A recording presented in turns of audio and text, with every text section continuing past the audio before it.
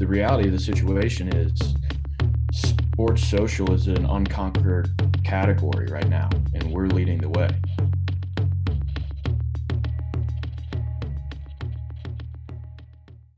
Hey, everybody, and welcome to a new episode of The Cusp Show, the Columbia University Sports Podcast, where we talk about the business of sports. I'm Tom Richardson, and normally I'm joined by my co-host, Joe Favorito, but he's actually doing some real business today. He's out at a meeting and couldn't make it, so I'll do this one solo.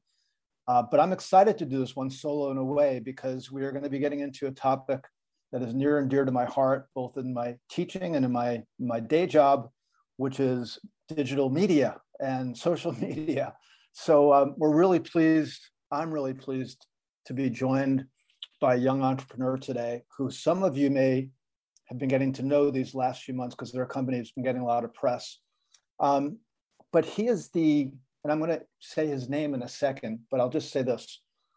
He is actually doing something that is really ambitious. He and his co-founder and his team have built a social media network dedicated solely to sports, which is a really cool idea. It exists. It's called Press Sports. And the individual we're talking to today is the co-founder and CEO, Conrad Cornell. Welcome, Conrad. Thanks for having me, Tom. Really appreciate it. Yeah, psyched to get into this conversation. I'm going to start by reading something for everybody, for the edification of everybody listening, about your business, because I thought this was actually good copy. So what I'm referring to is the copy that's written in the App Store. I'm one of those nerds that reads all the copy of applications in the App Store because I've been involved in helping write that copy for certain products, and it's a real challenge. This one is actually really well done, Conrad. So I just want to read it for everybody because at the very least, it will explain to the uninitiated what you're trying to do here, and then you can explain it. So this is from the App Store for Press Sports. Press Sports believes every athlete has a story worth sharing. More than 200,000 athletes and 1,500 college coaches use the platform to connect with each other and share highlights across all levels and sports. Think TikTok for sports, with the purpose of LinkedIn for athletes and coaches. Press provides a platform where users can have agency over telling their individual sports journeys. Athletes share their footage for the Press Sports community to engage and connect with them. So that's only part of the copy, but well done, Conrad.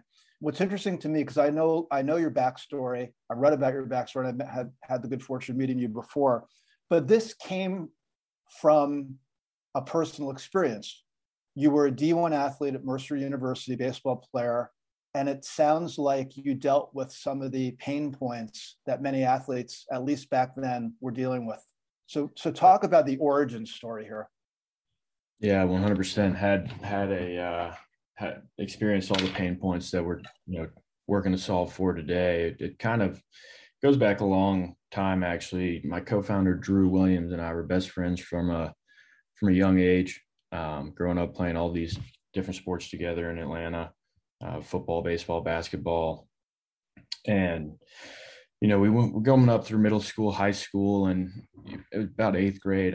My dream was to play college baseball. And so, we continued to play against each other. I was playing in all the right tournaments over summer, on the travel teams, and had 7 Division I commits on my high school team in my class, for baseball. And I was the leadoff hitter and number 1 pitcher, and graduated with no college offers. So it's an extremely frustrating recruiting experience for me. I didn't have anyone really guiding me. I wasn't getting myself out there outside of just playing in games. And I continued to play after senior year that summer, and ended up getting a full ride to Mercer just 1 month before school started my freshman year. So it all panned out. I didn't have plans to go to college until a month before school started. Fast forward 4 years, and I'm talking to Drew. We're kind of reflecting on our career. She was a great high school player. We played against each other. He actually beat me in the state championship our junior year in a high school rivalry game with 4,000 people there. It's pretty wild. And we're just talking about man, we have these Instagram pages that are the photo albums of our lives, all of our favorite social memories on there, photos from, the biggest games, or leading up to them. And, why didn't we post highlights along the way? Why is there no footage of touchdowns or home runs or big strikeouts? Where is it all? Because we had access to it at various points in the past and just did nothing with it. And now it's gone. But we felt comfortable posting all these photos and social memories. And we realized there's this negative stigma around sports, around sharing sports highlights on social media that prevented us from posting out all our achievements. It's like you're nervous of what your friend's going to think if you post too many sports highlights, or you're branding yourself in a way where people are only going to think of you as a baseball player, whatever sports you play. And you look around and there's no athlete from any level or sport around the world that has an easy to access profile with footage of what they consider to be their most memorable athletic achievements from, the start of their career to wherever they made it to. And so, we looked at LinkedIn and Facebook and we're like, man, professionals have LinkedIn and Facebook accounts and they post totally different types of content to their friends than they do their connections on LinkedIn. And it was clear athletes needed a platform where they could build a fan base and, feel comfortable self-promoting these athletic achievements. And it was super evident that if I had had a profile that, had all of my, football achievements, all the weightlifting achievements, all the baseball practice footage and game footage, coaches would have been able to come and see me play and say, all right, didn't come to the best game, guy hustles, but hey, 2 weeks ago, he hit a home run and he back squats 400 pounds. Like, that's a kid I probably want to come back and watch again, at least, or I could be sending out my profile to coaches. And so, and Drew didn't want to play in college, but he still wants all those memories to look back on. They're still gone for him as well. And so we started building it our senior year of college and launched MVP that was built in India a day after graduation our senior year. Oh, I didn't realize that you did it that soon after leaving school. That's crazy. So I read in some of the stuff that's been published about you guys that you actually went out and surveyed schools, athletes and coaches in schools, junior high and high school. Could you talk about that? Because that seemed like a very shrewd move to help get like a proof of concept before you started spending too much time or money. That was such a funny experience. Like we did. We had 2 middle schools and 2 high schools, one private, one public for both middle school and high school. We had over 2,000 paper responses that were administered to homeroom classes. And we got shut down by like 4 different schools. I was walking into these principals' office. They're like, who the hell is this guy? It's like trying to convince them to administer this survey to homerooms. Finally we got 4 of them, and it was like 99% of female athletes said they were uncomfortable posting sports highlights on mainstream social media, and 85% of male athletes. And so it kind of averaged out to about 90% of athletes said they were uncomfortable self-promoting highlights on social media. And that was in 2018. I think, things changed. Like, there's been a huge emphasis on building your brand socially. And I would say, like, those numbers have probably shifted down, but definitely not to a point that eliminates the problem. People still feel uncomfortable, posting them out, and maybe they will, but like, still has to be like, quote unquote, Instagram worthy, which not everyone has Instagram worthy highlights. So Conrad, when you and Drew were doing this, Overtime Sports already existed, and there was a similar feel of this opportunity to essentially have a platform that allows all athletes, and in their case, it was a lot of basketball, to create content, share it, and see kind of what happens with it. It wasn't necessarily about getting recruited per se, but they built up a nice business across a bunch of different platforms. Did you use them as an inspiration or as a motivation as you were developing this? I think because they actually shut down their app shortly after we got going. But when we were in like the ideation phase and trying to figure out how to convince our original angel investor to like give 2 22-year-olds $50,000 to get an app built in India. Yeah, they were in our deck. They were in our slides, or at that time it was just like a 20-page Word document. But one thing that we like playing around with our app a ton, it was super clear that these athletes that had profiles on Overtime, they were the best basketball players in the country, but none of the content on their profiles was posted by them. Mm-hmm. And so what Overtime was doing was they were sending out cameramen to all these games, and they had, fully baked profiles for all the top basketball players in the country and some of the top football players, but none of the content was user generated. And so there wasn't like, it's not like those athletes were highly engaged in their app. It's like you kind of, what's tough is you have limited resources early on. I mean, we still have super limited resources, and you've got to convince, really good athletes to use your app over, apps that are built by Instagram, Facebook, Twitter with like 400 person dev teams. Right. Yeah. I mean, that's a key difference. Obviously, they were using third-party platforms for all the expressions of their different media that was being created by their hired hands as well as the contributors. And the difference here, of course, is an important one that we should talk about, because obviously you had the vision to look at it a different way, which is to say you're building your own platform. And anybody who hears the word platform who knows digital media knows that's a huge commitment. A platform requires a great technical infrastructure, requires marketing, requires customer acquisition, retention marketing, and basically all the customer service that goes along with having direct relationships with consumers. But that was fair to say, Conrad, for you and Drew, that was a central premise of building Press, let's say, compared to some of the others that were out there that were using just social platforms.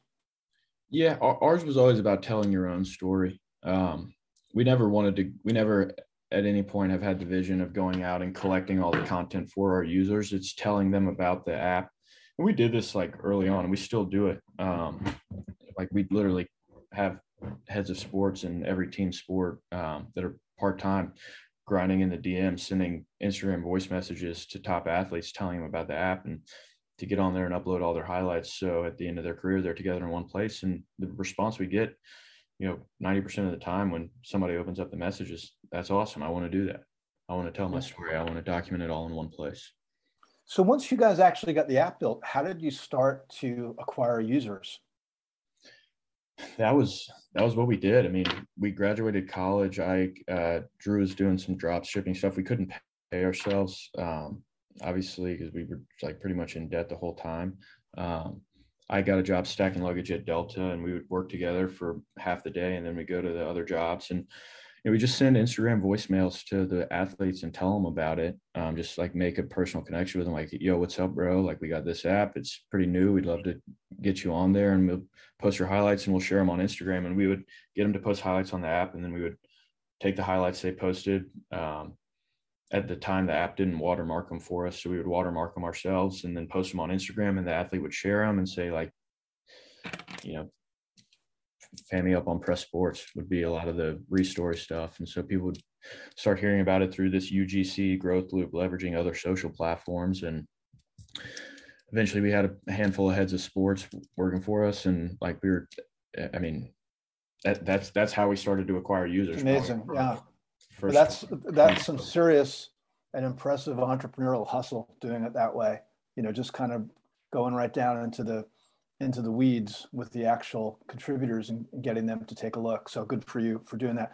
Was there a moment in the first period of post-launch period, whether it was a month in or 6 months in or a year in, where you and Drew looked at each other and said, aha, we're onto something, like we think this is going to work?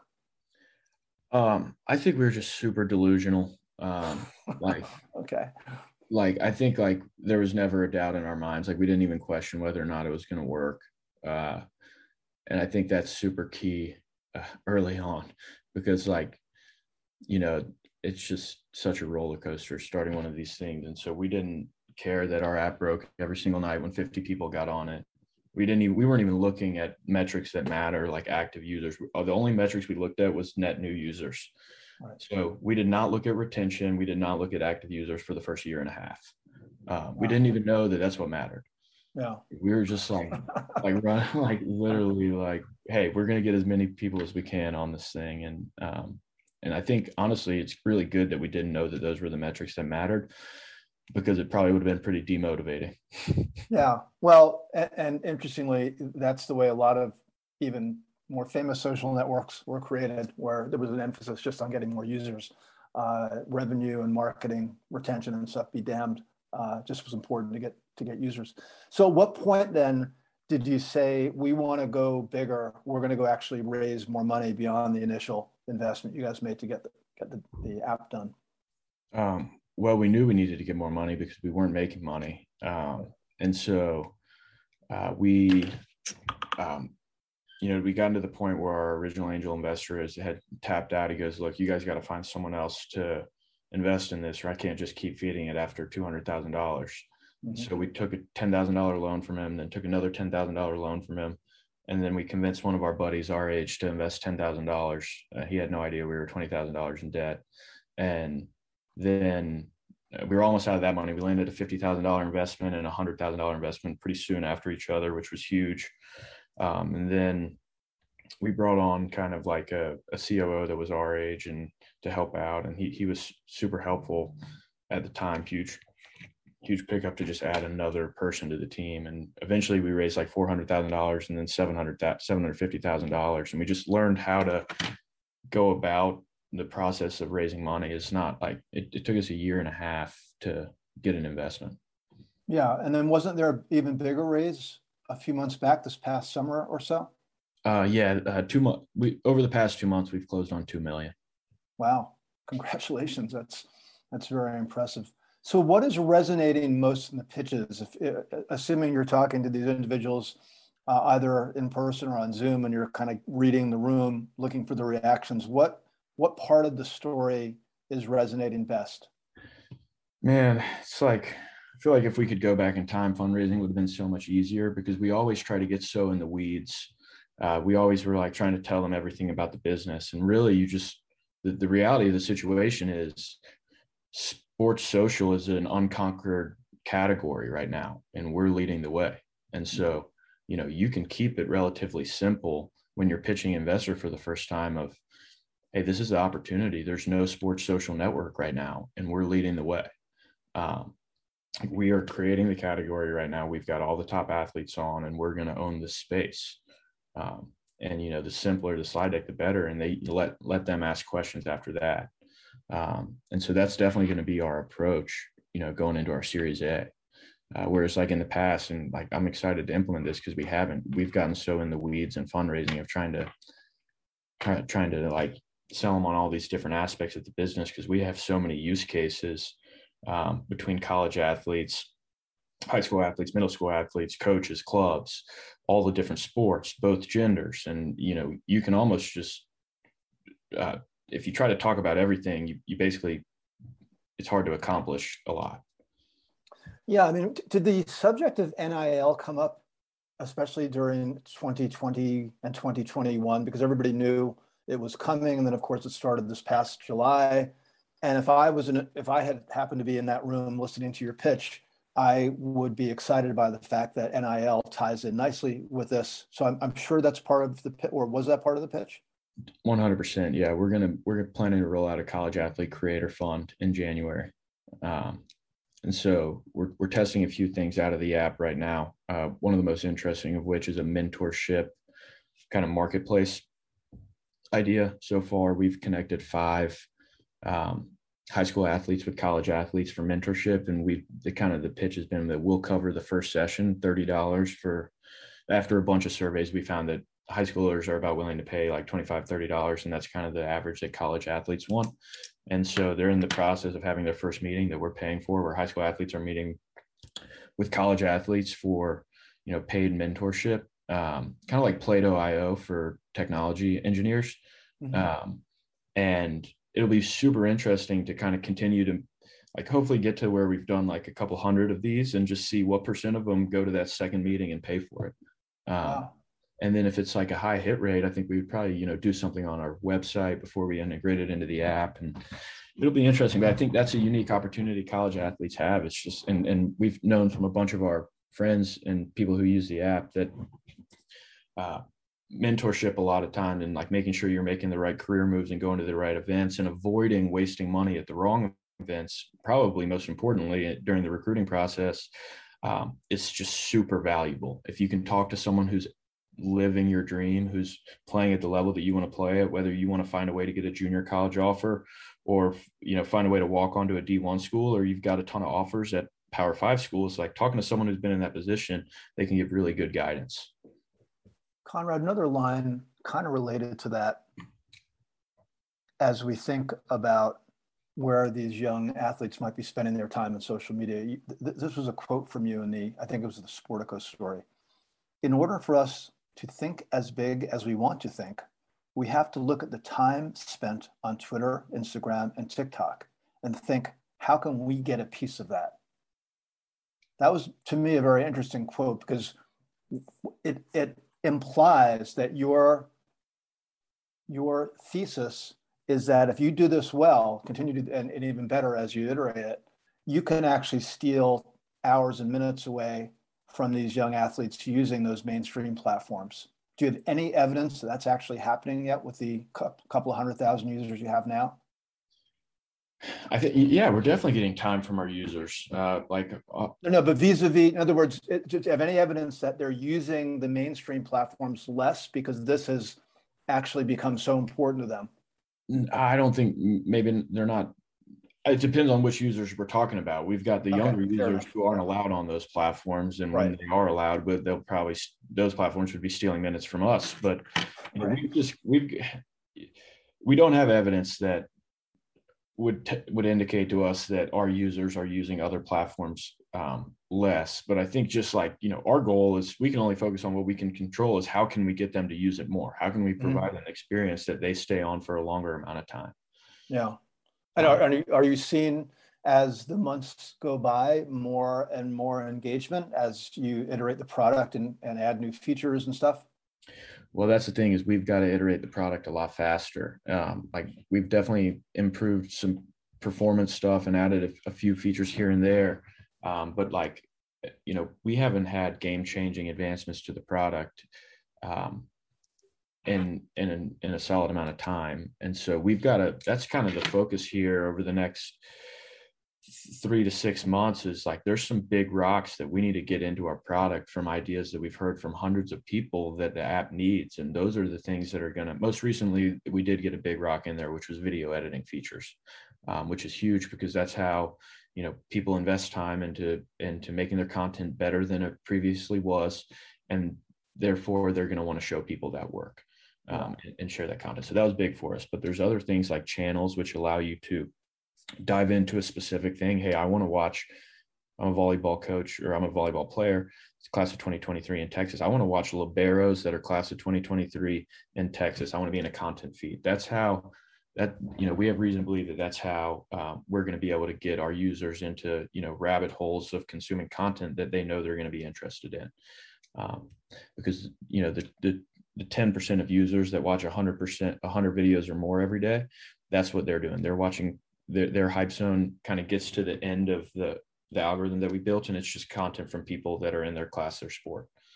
And that's how they get into those, you know, long sessions on the app. Conrad, do you know what percentage of the users are, let's call them regular contributors / creators, and what percentage are viewers, just consumers? Of our MAU, 35 to 40% are content creators, which is high for social media, but we're obviously only targeting athletes right now. So you would kind of expect that. Right. Are you giving them any, or maybe this will happen in the future when you grow and have more people to help you with marketing and customer service, but are you giving them any advice as to best practices for posting in a place like Press? So that's something we have a lot of work to do on. We just integrated with CleverTap, which is a, you know, customer marketing automation tool. And it's like crazy, because we never sent any of our 200,000 users an email up until last month, when we started our welcome emails, and we're getting ready to segment them out. But that, you know, we're making a hire that has experience with CleverTap, because there's a lot you can do with it. And, you know, we need someone experienced in setting up these user journeys to educate all of our different user personas on exactly what we want them to do. Because what we need a coach to do is a lot different than what we need a middle school athlete to do, and what we need a college athlete to do, who might be in the creator fund and be able to be a mentor. And so that for us is going to be a full-time hire, is kind of that customer lifecycle management position. So like, I literally just started a LinkedIn promotion for the job today. Oh, wow. Cool. No, that's really a smart move. It just seems like that could be a really nice additional service that would help distinguish you guys, particularly vis-a-vis the big players who are not necessarily very helpful, let's say, when it comes to helping their users. All right, let me ask you a couple more things about the fundraising side, if you don't mind. There's the classic question in the investor meetings, which is, okay, you need X number of dollars. What is your use of proceeds? I'm gathering, based on the way you're answering these questions, that your use of proceeds for this new investment capital would be primarily people and technology, and marketing related to both. I mean, really for us, it's just technology, improving the product, getting retention tightened up significantly, building in and A/B testing all the different various types of growth loops we can have, and how to make it as seamless as possible to when you join the app and you add in your experiences and there's rosters, and it's like, what's the most seamless way for you to invite your 5 teammates? Because we've got a super high net promoter score. Our users want their friends to be on the app with them. It's about, making that happen in a way that is, delightful to the user. And that's tricky. We've got a lot of work to do in the product around that. Yeah, you just used a phrase that may be familiar to some, but not familiar to others. Do you want to explain the NPS? Because I've been involved with products where that's been a key thing to look at. And as you probably know, there are many products that don't have good NPSs. So talk about that for a second. Yeah, so my understanding of the NPS, we just use the SurveyMonkey NPS calculator. It's just, users get on your platform and it's like, do they want to tell their friends about it? Right. Essentially. Yeah. Like a recommendation metric. And I think what everybody's learned in digital media and digital media marketing is that traditional NPS, which goes back many, many decades as a marketing metric, is even more important in digital media for, I think, obvious reasons. Because if you can get friends, especially in a generation that's living on digital devices, showing their friends, sharing with their friends, talking about it, that recommendation is going to ultimately be your best marketing as you go forward. Because I would gather you're not doing any traditional advertising. Is that a safe assumption? We did back in April and May. We spent $75,000 in marketing and acquired 100,000 users in Q2. Oh, nice. Okay. And we'll never do that again. Okay, so not so nice. All right, we'll talk about that. Like, what happened? Well, acquiring 100,000 users through paid ads is great if that 100,000 users turns into 400,000 users and 250 of them are there in 6 months. But when that 100,000 users turns into 20,000 users over 5 months, then that's a waste of money. Yeah, no, that's fair. And look, if you know the app game, which I know well, the amount of a lot of people talk about just the downloads, the gross download number, which really kind of means nothing, because the percentages of products, digital mobile applications that basically just don't get used or deleted off the phone is crazy high. So customer acquisition becomes almost everything you got. And if you go out and spend that money in marketing, and plenty of companies do this, to get less than valuable customers vis-a-vis long-term value for customer retention, it doesn't mean anything. So you could walk in an investor meeting and say, hey, we got 100,000 users, but as you said, if they're not there in 6 months, or they're not the types of users you want to grow the business, it's a real problem. Yeah. And so it was actually like we had just stopped when we were raising our money, stopped investing in growth. And so our active user numbers were coming down a little bit. And what we could prove through the data was that there was a growth multiplier. It just wasn't high enough to go viral. but 1 out of 4 users was inviting a friend who successfully onboarded. It was generating a network effect of engagement in the app. The amount of time per session for both new and retained users was increasing because new users were spending twice as long on the platform, and we had 5 times as many of them as we'd ever had. So there's a ton more notifications flying around. And those 2 things alone, it's like, okay, there's network effects potentials and there's viral growth potential. We've just got to improve the product. So let's pull the growth spend and invest that money into the product. In fact, invest, 1.5 million more into the product as well. We've got to make this thing, we've got to make it a crisp experience, because we're just getting compared to TikTok. Right. And we're not as good as TikTok. Right. Yeah. You probably have about 5,000 less engineers working for you. Let's talk about monetization. You made a reference a few minutes back to a number that you thought was palatable to many young athletes in terms of how much they might invest. But I know right now you're focused on growth, getting more users, iterating the product, et cetera. But let's say 2-3 years from now, what does the business model look like? What is your nirvana with the way this is going to be monetized ultimately?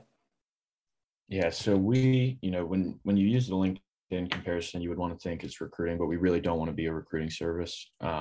We want to be a social network that has an engaging experience, and people want to go on and consume sports highlights. And with the changes in iOS 14 that don't allow apps to track users outside of their platform, 4% of users are opting in. It's totally messing up our marketing, stuff when we're testing creatives and different slogans to use, because you can't track anything. And so what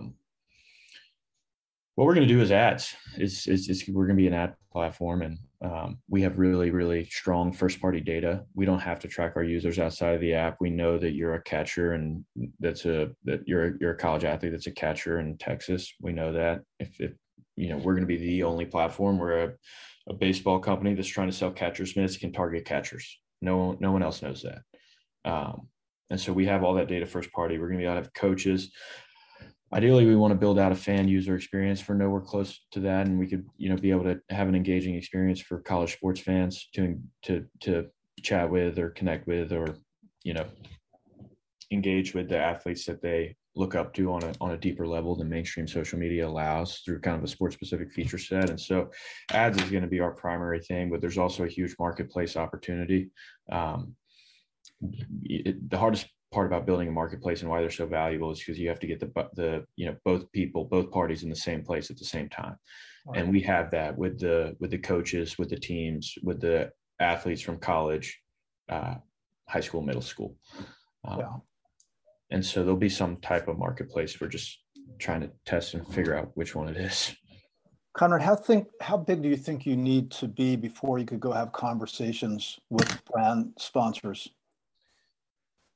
I think we'll roll it out sport by sport. Like, we've had cheerleading companies approach us about putting ads in the platform already, just because cheerleaders, for whatever reason, are really, really hard to target on existing socials. And we've got a rabid cheerleading community on the app. And so I think you'd want to be getting, a couple million daily impressions in a sport vertical, so that it's worth the bandwidth to go build in and have one exclusive partner and say, Infinity Cheer, you've got all of the cheer impressions. We've got 2 million a day. This is what the deal looks like for the quarter. You can sign on, and it's meaningful for us. Maybe that's 2-3 months runway. Yeah. And also I think it's an opportunity maybe to offer a more appealing share of voice, as they say.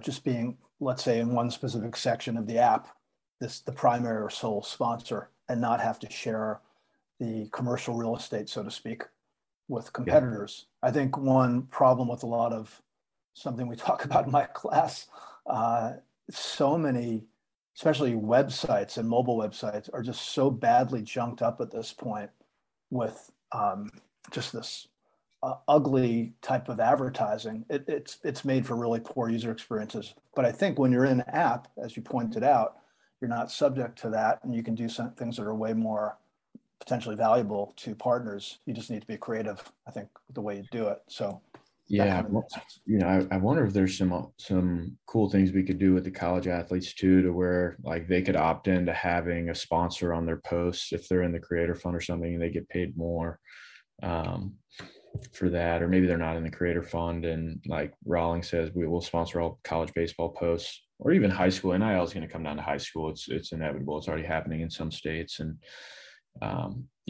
all their content, all the views have like sponsor with a click through to whatever deal they're pushing. No, it's a good question. It'll be interesting to see where it will go. And this decision by Apple to change these really important rules of the road that have been in place for a long time is disrupting the entire industry. So you're not the only one victimized by that. Facebook has been complaining about it a lot the last couple of weeks, as you may know. Literally everybody's complaining about it. So I don't know why Facebook's complaining about it. I mean, they just made targeting kids under 18 pretty much impossible. I mean, any company that's trying to target users by interest that are under the age of 18 just pulled their budget from Facebook. I mean, you can only, if you want to go under 18, you can only target by age. And right. So it's like, well, we're not going to waste impressions on, like, might as well get a billboard. Right.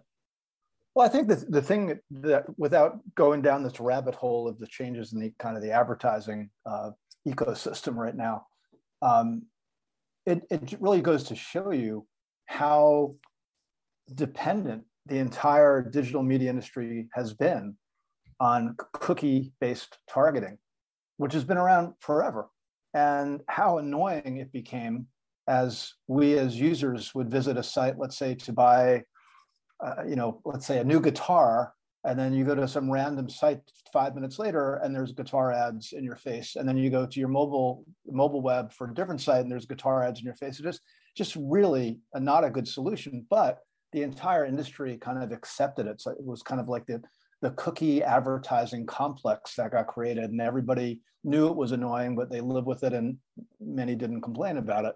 I, for one, am glad we're moving on to the next phase, even though I know there's some pain being experienced right now, but fortunately I don't have it.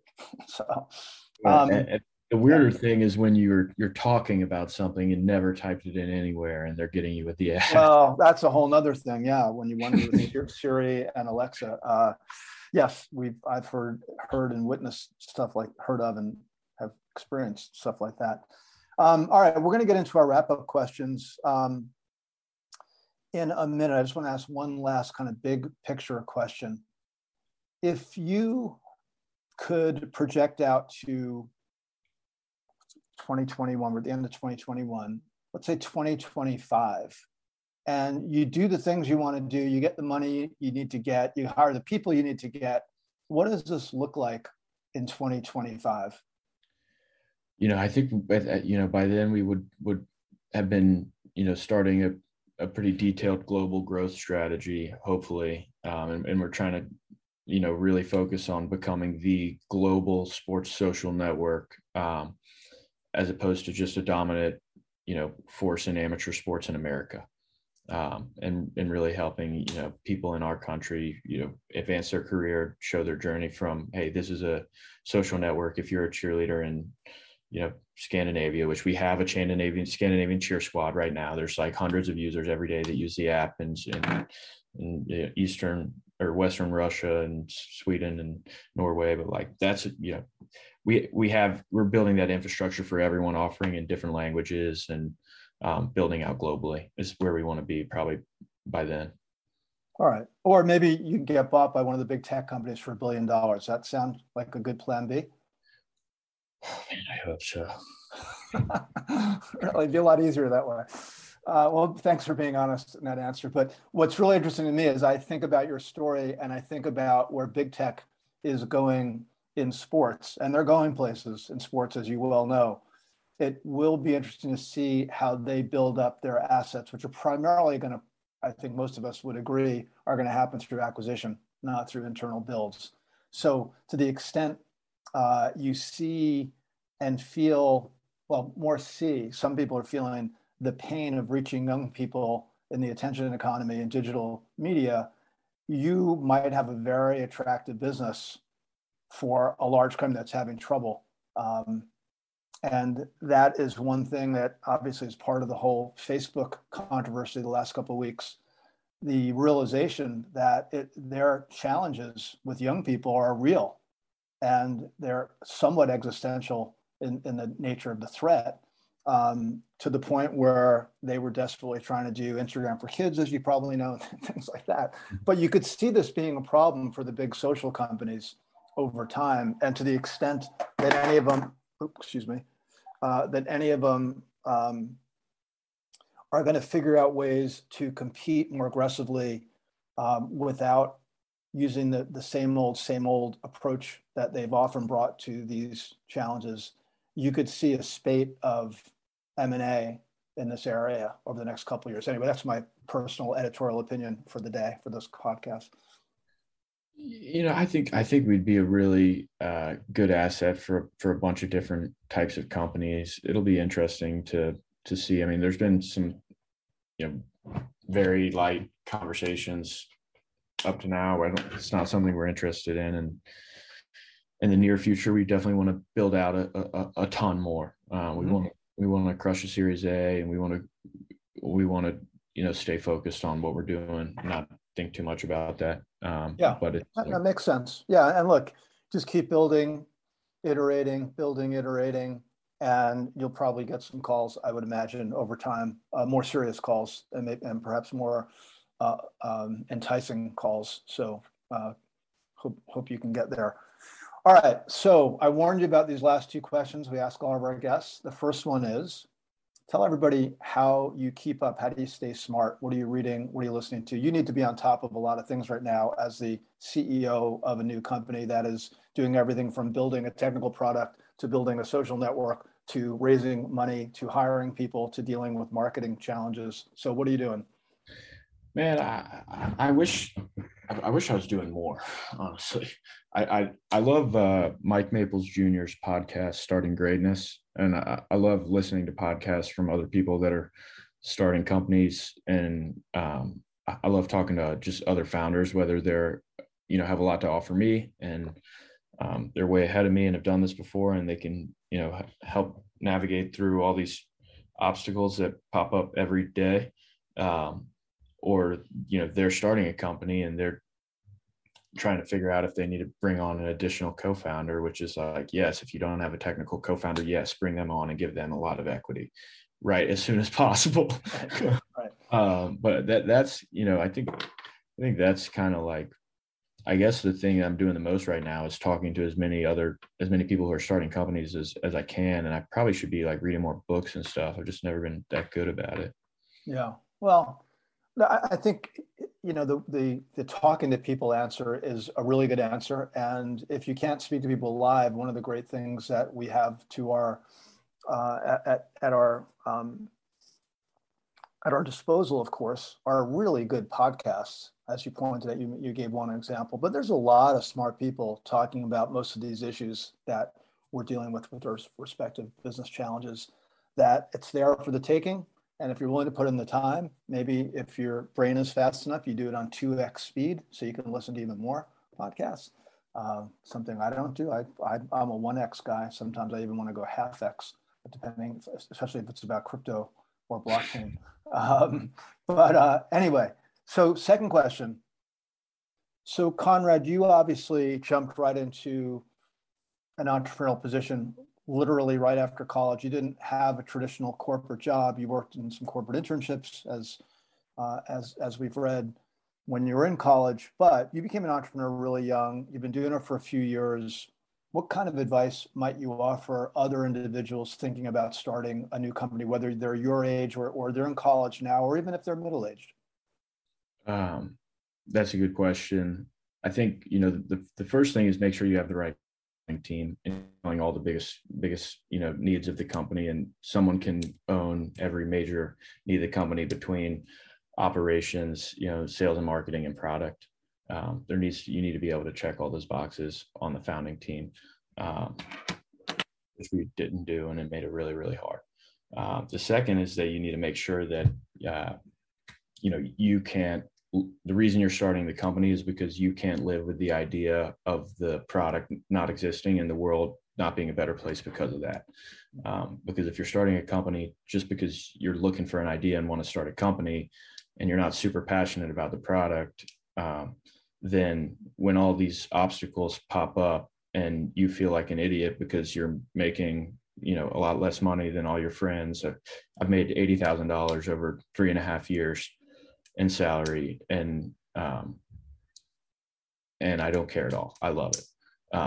But it's like, and then you're getting told no from all these investors, you're going to quit. And that's why, like, at the incubator that we just joined, we were originally in, and now we're going back to as a signature company. There's 20 signature companies and 200 accelerate companies. And I asked the person who's starting it, okay, so that means,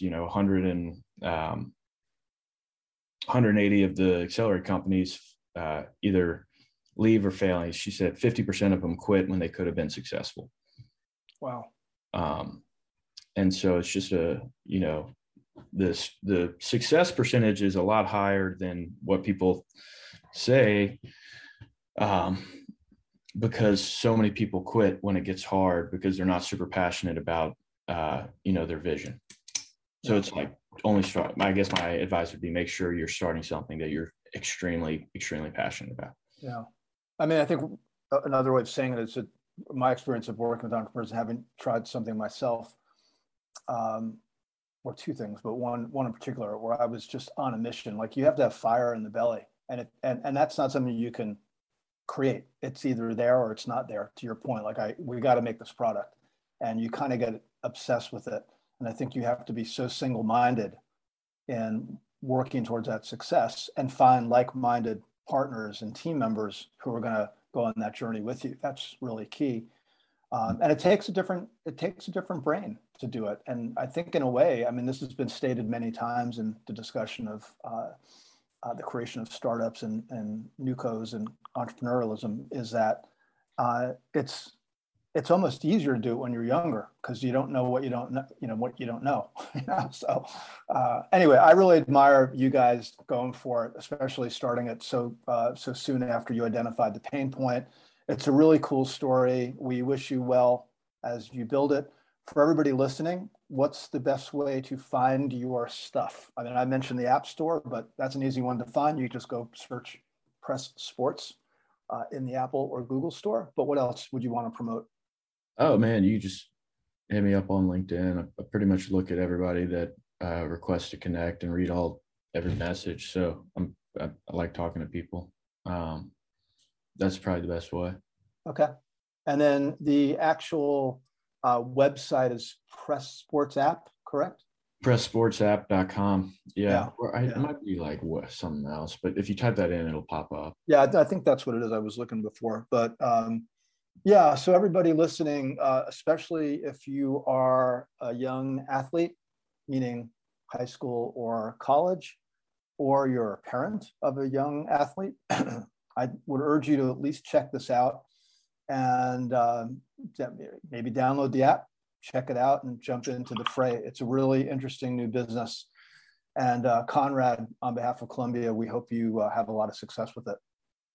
Thanks so much for having me on, Tom. Really appreciate it. It was an absolute pleasure. Thank you to Ben and Taylor. Great job on producing as always. Really appreciate that. Joe, we missed you. We'll see you next time. Thanks everybody for listening, and we'll see you on the next episode.